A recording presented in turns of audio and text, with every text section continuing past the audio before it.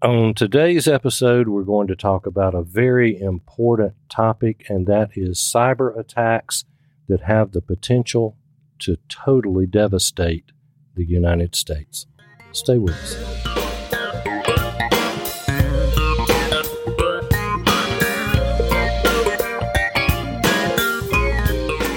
Welcome to Practical Prepping. Today is February 5th, 2024, and this is episode number 450. This is the Prepping Podcast with no bunkers, no zombies, and no alien invasions, just practical prepping, where we believe that stuff happens, so we need to stay prepared, and we're here to help you get prepared. I'm Krista. And I'm Mark, and today we'll be talking about the potential for state-sponsored cyber attacks against the United States. If you would like the expanded notes for this episode, go to practicalprepping.info/450.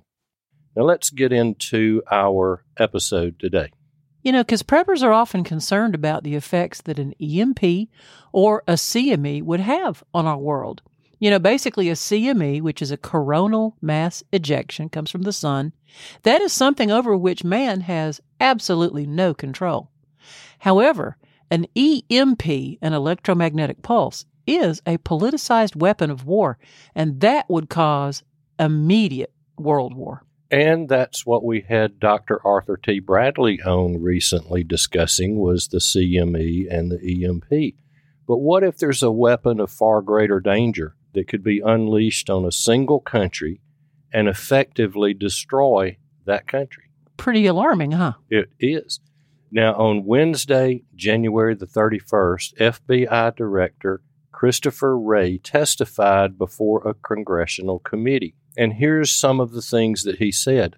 China's hackers are positioning on American infrastructure in preparation to wreak havoc and cause real-world harm to American citizens and communities if or when China decides the time has come to strike.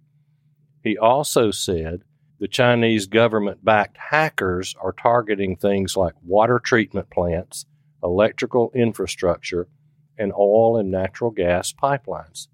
Chinese hackers are allegedly, he continues, burrowing in computer networks at ports, energy plants, and other key infrastructure in the U.S. These hackers are believed to be deeply entrenched in U.S. infrastructure. You know, and additionally, we have seen many ransomware attacks, and they can range from small to medium-sized cities, counties, and institutions. I mean, I, for one, individually was spared a hack that was happening on my computer, thank goodness. But there are cities and counties and governments and organizations that are being attacked. The city of Huntsville had a cyber attack. Huntsville Hospital suffered a cyber attack. The county of Madison had a cyber attack. I know that the office that you worked at, very large law enforcement office agency, actually was put to the wall as far as we want a ransom, and your place of employment did not pay that ransom. They shut down all of their computer and they started all the way over. They were not going to give in to hackers because they knew that once they have you, they can hit you again. Sure they can. And this ransom was tens of millions of dollars. Oh, gracious. And we were shut down as they rebuilt the entire network from the ground up for about 4 weeks. Yeah. And we had to teach, some of us old guys had to teach some of the new guys how to write a paper report. Exactly, because they had never done that in their experience. And it was a horrendous thing. Oh, it sure. It shut down tag services. It shut down revenue services. Everything involved with county government. It also happens to large institutions. Now, just in 2021, Scripps Health Service was attacked, and it caused interruptions to patient care and administrative operations. Now, start thinking about when cyber attacks affect patient care. Oh, my word. That's all the nuts. charting is done by computer today. Right. All the records are on computer. That takes out the patient care. The Microsoft Exchange server was attacked, and that impacted thousands of organizations worldwide. Sure enough. Right. T-Mobile had a data breach of customer information. Wow. And who knows how many folks were affected by that. Remember Colonial Pipeline? Mm-hmm. That disrupted fuel supplies all along the eastern coast. And so that originated as a cyber attack? It did. That's crazy. What's happened is we have proven large-scale vulnerabilities. Yeah. Now, we don't want to scare. It's not our purpose here to scare. Our purpose here is to make you aware of something that could happen. And really largely underline the reason why we do have a level of preparedness in our lives. Exactly. And we're going to talk about some things that we can do. But imagine for a moment that water systems are completely shut down, or they're altered to allow non-processing of the water supply to go to the people. Yeah, that's where you get the boil order. Yes. And it could be indefinite on a cyber attack. Or it could be totally shut down. Electrical system shutdowns could cause widespread blackouts across the country. Certainly. We have seen blackouts from computer problems, whether it was hacking or not. I'm not sure at this point, but there are large areas that have experienced blackouts. How about major communication systems being shut down? Yeah, what you're saying is you're basically blinding and deafening the ability to be able to function, you know, in society, modern day society. We're talking about the exact same thing as an EMP, but from a different source. What about transportation systems? Every truck, car, train, airplane, air traffic control towers. Yeah, Imagine if they went haywire. And I'm not even thinking about the cars. I'm just thinking about like the air travel. The larger vehicular type Look movement. what has happened when one carrier had a software problem. Yep, exactly. Look at the backup that created. Mm-hmm. Now, if you shut down air traffic control, we could have airplanes running into each other. Well, yeah, you're scaring me now. So I mean, it could happen. Yeah. But they would just have to go to a VFR type thing, and it would take out instrument landings and such, so they would not be able to land unless the weather was agreeable to landing with visual rules. What you're describing is terrorism on an entirely different kind of level. Exactly. Wow. All rail systems shut down, ocean shipping shut down. Yeah, ports closed, not being able to open, boats just floating around in the ocean. Now, that would also create some supply chain issues. Certainly it would. Truck scheduling. You know, they have what they call just-in-time. Grocery stores, food places, a lot of the high commodities, because they want to get those types of perishables in and out as quickly as possible. And so when you've got the truck scheduling, food sourcing, supply chain, even everything from the processing to all the way to the delivery to your grocery store, you know, the inventories of the local and the national chains is just going to go dark. Exactly. And so that could create a real problem. How about if the financial institutions are attacked? Yeah, that's just what we did. On light of everything else, on top of that, imagine having stock market crashing, banking crashing, debit cards not working, credit cards not working, the bank is closed. You are essentially dead in the water. Yep. No money transfers, no ATMs. So the question comes, what can we as the individual prepper do? Now, we cannot fight against the hackers individually. The federal government, the FBI, works on this on a daily basis. I mean, they're working on this 24/7. They're doing it as hard and fast as they possibly can. Yeah. But one of the things that was said in this committee meeting is that for every FBI agent that is working on this, there are 50 hackers. Wow, that's a big job. So they're outmanned to some degree. Mm-hmm. And the anti-terrorist cybersecurity folks have to win every time. Yeah, exactly. Wow. So we need to, you know, have a lot of prayer and faith in the Lord to take care of complete control and protect us. And we also need to have some faith and trust in the ones that are commissioned to protect our interests. But we also need to do some things on our own. We do. Just in case. Now, absolutely. If this happens, it's not saying that it won't come back. It will. You're talking about the services. The services will come back. Now, it may take a while. Yeah. It would take less time in the electrical system with cyber attack than it would with an EMP or a CME. because when you blow those transformers, I mean, they're made one at a time, and it takes about 6 months to build them. Oh, wow. Okay. From what I understand. So there would be a slow, gradual return to normalcy. Okay. So what do we do? In the interim. Exactly. We need to beef up our water supplies. Well, you know me. I know you. I'm all about the water. Water and spaghetti are your two things. Well, even on the news last week, I think it was somewhere in the North Alabama, Southern Tennessee area, they were on a boil water order for a good 2 weeks. Right. And it's because their water system had stopped. Their treatment plant where they treat the tap water was just not operational. Well, one of the things is that because of the deep freeze, they had so many leaks that they had no pressure, and they were not able to treat the water, and so they went to the boil water order. Exactly. But what if we go to one of these where it's a do not drink? What if it cannot be processed at all? Yeah. What's your water situation now? Yeah. East Palestine, Ohio, train derailment. Contaminated water system, right. Do not drink. For weeks, months. Yeah, and in North Alabama, they passed out bottled water, but widespread outages could cause severe shortages of water. And I mentioned East Palestine. We had Flint, Michigan. We had Benton Harbor, Michigan.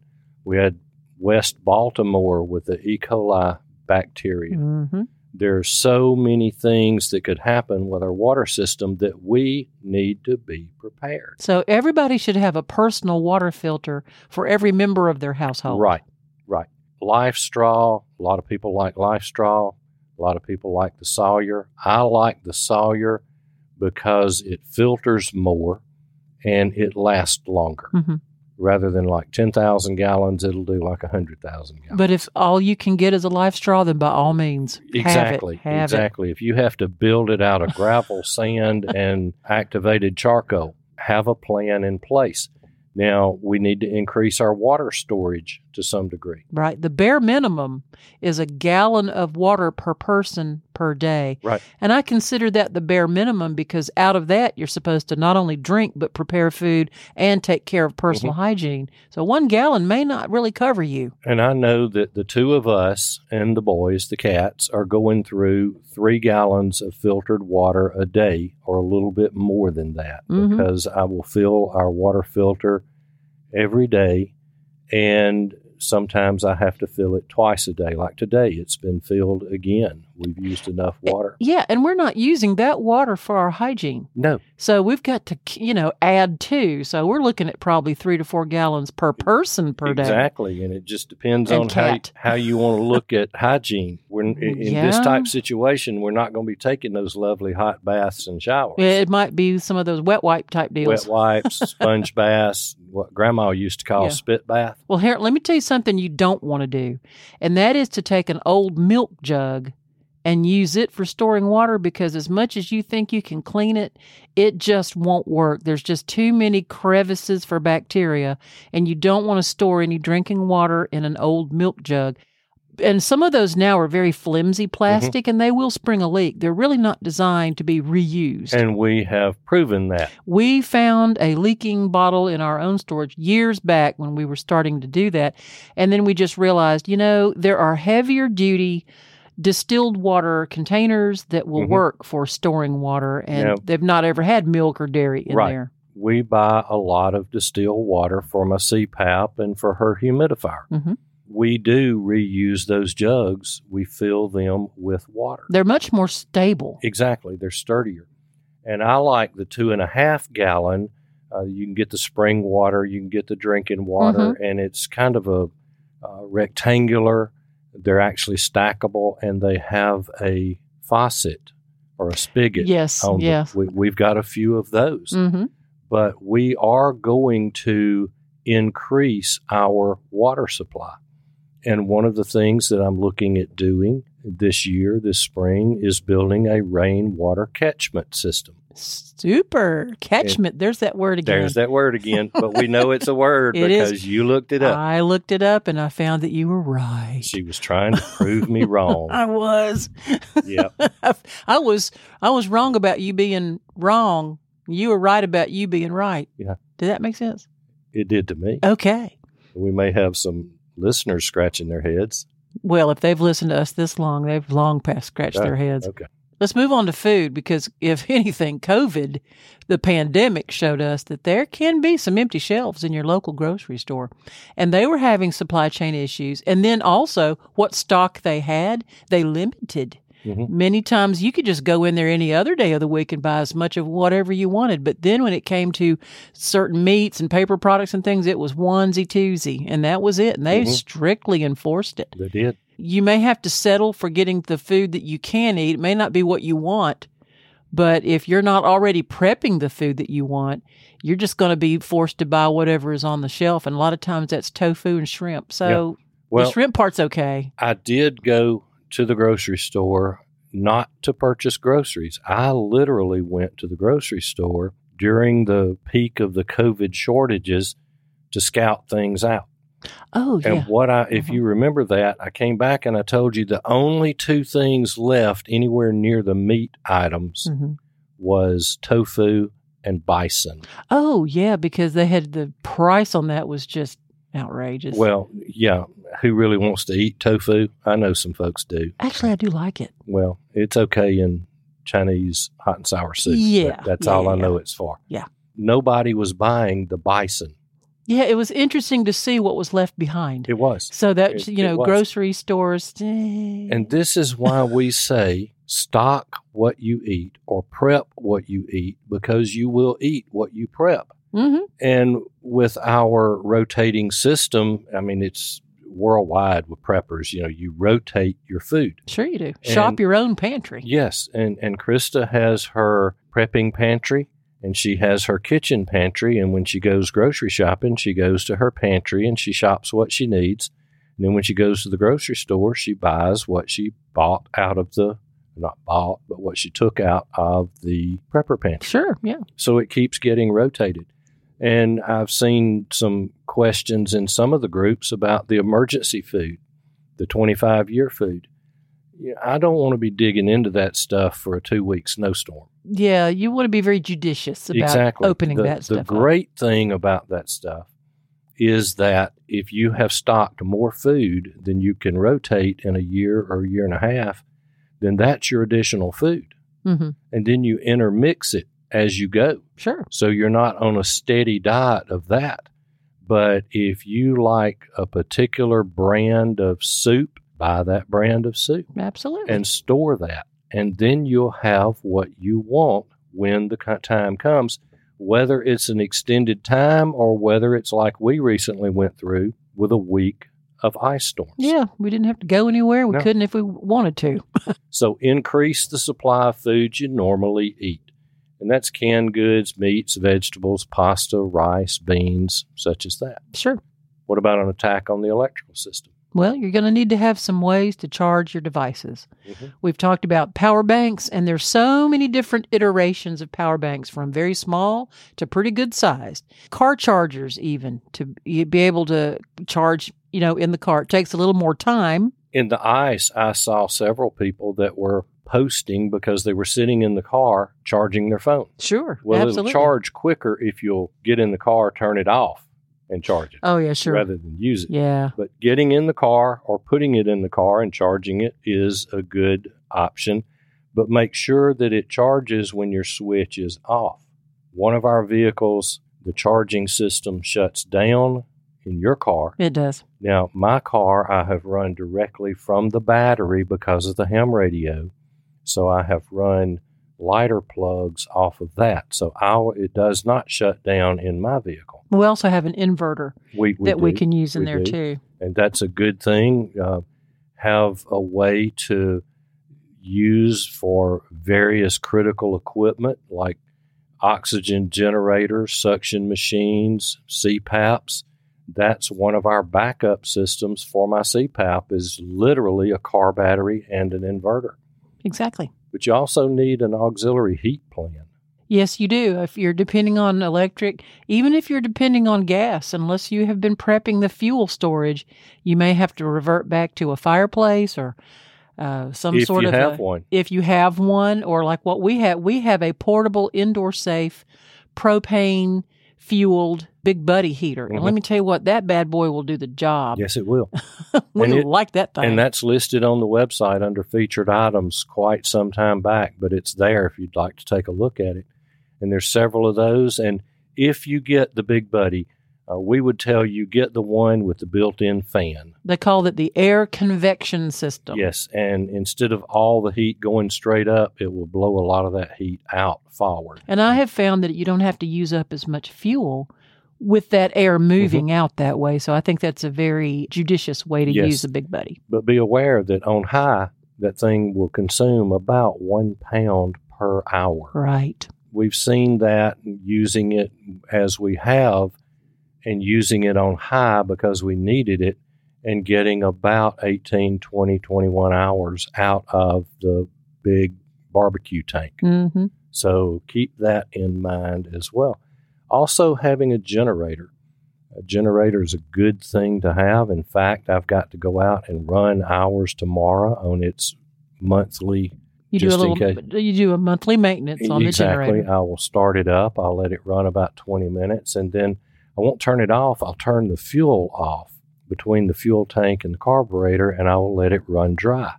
And that way there's no fuel sitting in the carburetor to gunk up. So, yeah. I know about those old carburetors. I want it to be able to start next time. And we're talking about ways to stay warm. You need to look at those fuels for those things. Yes, some of them are dual fuel. Some of the generators are dual fuel, but when we're looking at fuel, keep your gas tank above a half a tank. Yes, that's the new empty. Half is the new empty for us. Exactly. Once we get to half, if we're traveling or we're out about in town, once we hit that halfway mark, that's our cue to hit the gas station and go ahead and fill her back up, because there are some times when we're traveling and we can hit a long stretch where there's dozens of miles with no gas station. If not further than that. And we just don't. And sometimes we get delayed where we have to sit in traffic and idle, and that'll burn a lot of gas. So we want to just make sure that we're never on an empty.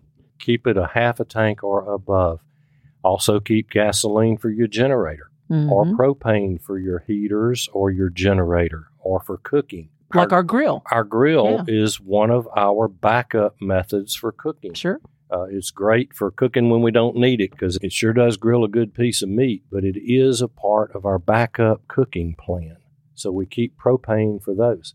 Now, if you live in an area that you don't have natural gas run to the house and you have an LP tank, and a lot of those are 250, 500 gallon, whatever, I would say get that tank filled when it gets down to about half. Yeah. Don't wait till you get down to you need. Go ahead and do the same thing with it. Have somewhere in there, and you know how long your system will run on a tank or a half a tank of fuel. And it is possible that some of those fuel companies, especially if there's a big crisis or emergency going on, they're going to be overwhelmed, and you may not be first on their list anymore, or they may be out. It can happen. I have lived in a place where our LP tank went empty, and we just didn't think about refilling it. And, we had to wait. Yep. So we had to wear all of our clothes. And in our recent ice storm that went for like a week, I remember that on one of the highways that goes out of town, and there's some small cities down through there, and they were posting so-and-so has propane. Yeah. Because they were not able to get the propane to them because of the icy roads. So it's something to consider. Sure. Now, if you've got fireplaces, you need to have some firewood for those fireplaces. Prep that firewood. Or wood-burning stoves. And charcoal for a grill. Now, we don't have a charcoal grill. We do have a charcoal smoker, but we don't have a charcoal grill. But I could build one out at the end of the walkway with about 4 concrete blocks. And sure, we you could. Keep charcoal. Yeah. And I could take the grill out of the grill. The grate. The grate. Yeah.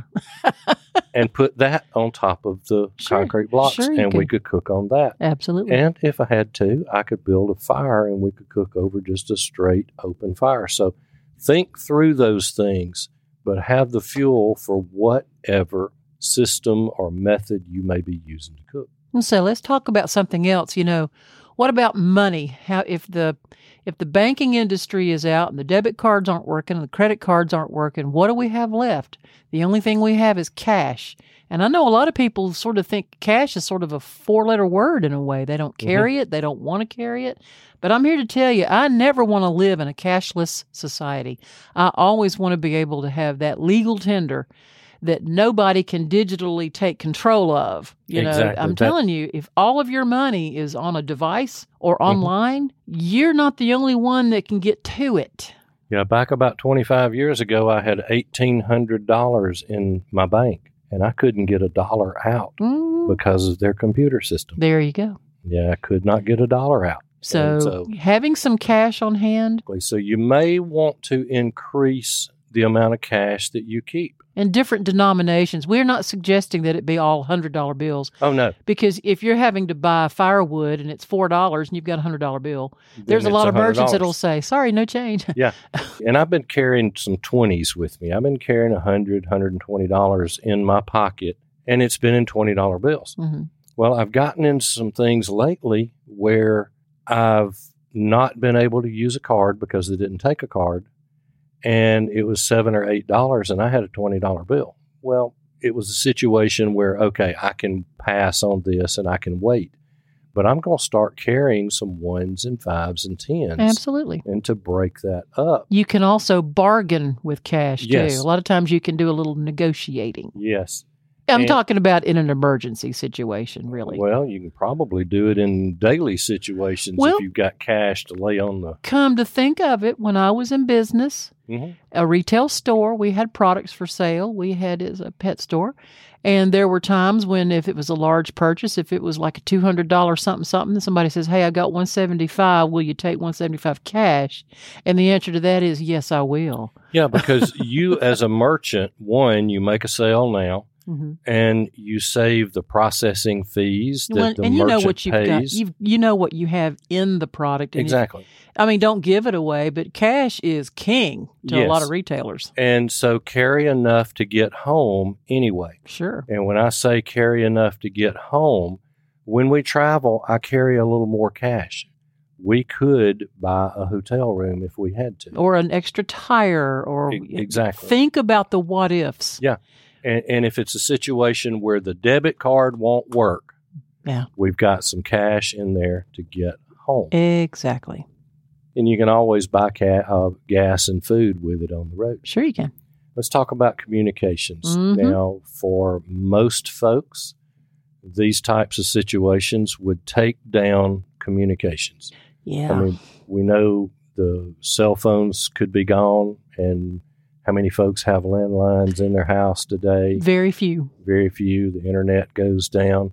And so we need some kind of a communications plan. Yeah. One of the things that we do and have done for a number of years is we keep a written contact list because we don't remember people's phone numbers like we did when we were kids. No, we don't. We've lost that part of our brain. Yeah. It's gone. Yeah. It's on speed dial or it's in our contact list, sure. and we use that.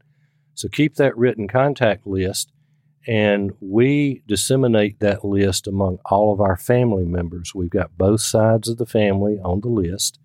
We've disseminated that. If there is a problem in an area and one of our family members is hit by a tornado or whatever, they've got to make contact with someone outside the impact area who can make a phone call. They need to make one phone call, and then we will handle it from there with the list. And so have that communications list, but also have a communications plan for receiving information. Now, the AM, FM stations will get back online. Sure they will. The TV stations will get back online. That's a good reason to potentially have an antenna that you can plug into the TV. So if we've lost internet, we lose our TVs. Except for our big TV, we have it set up with antenna and with internet. And also transistor-type radio. Yes, AM, FM. Mm-hmm. I definitely advocate radio communications, ham radio. GMRS is good. FRS, if you're talking about to your neighbors, very, very short distances. So look into the communications aspect.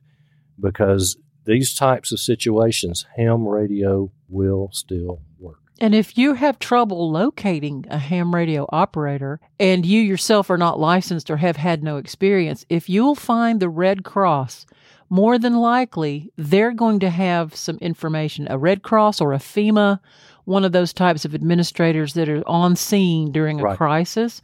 Because the ham radio operators go and are deployed to attach to the Red Cross, to attach to the FEMA folks, to attach to the Southern Baptist does it with South Bears. And then all the local EMAs. Yes, and there's always the possibility that there is a ham radio operator available to get your message out.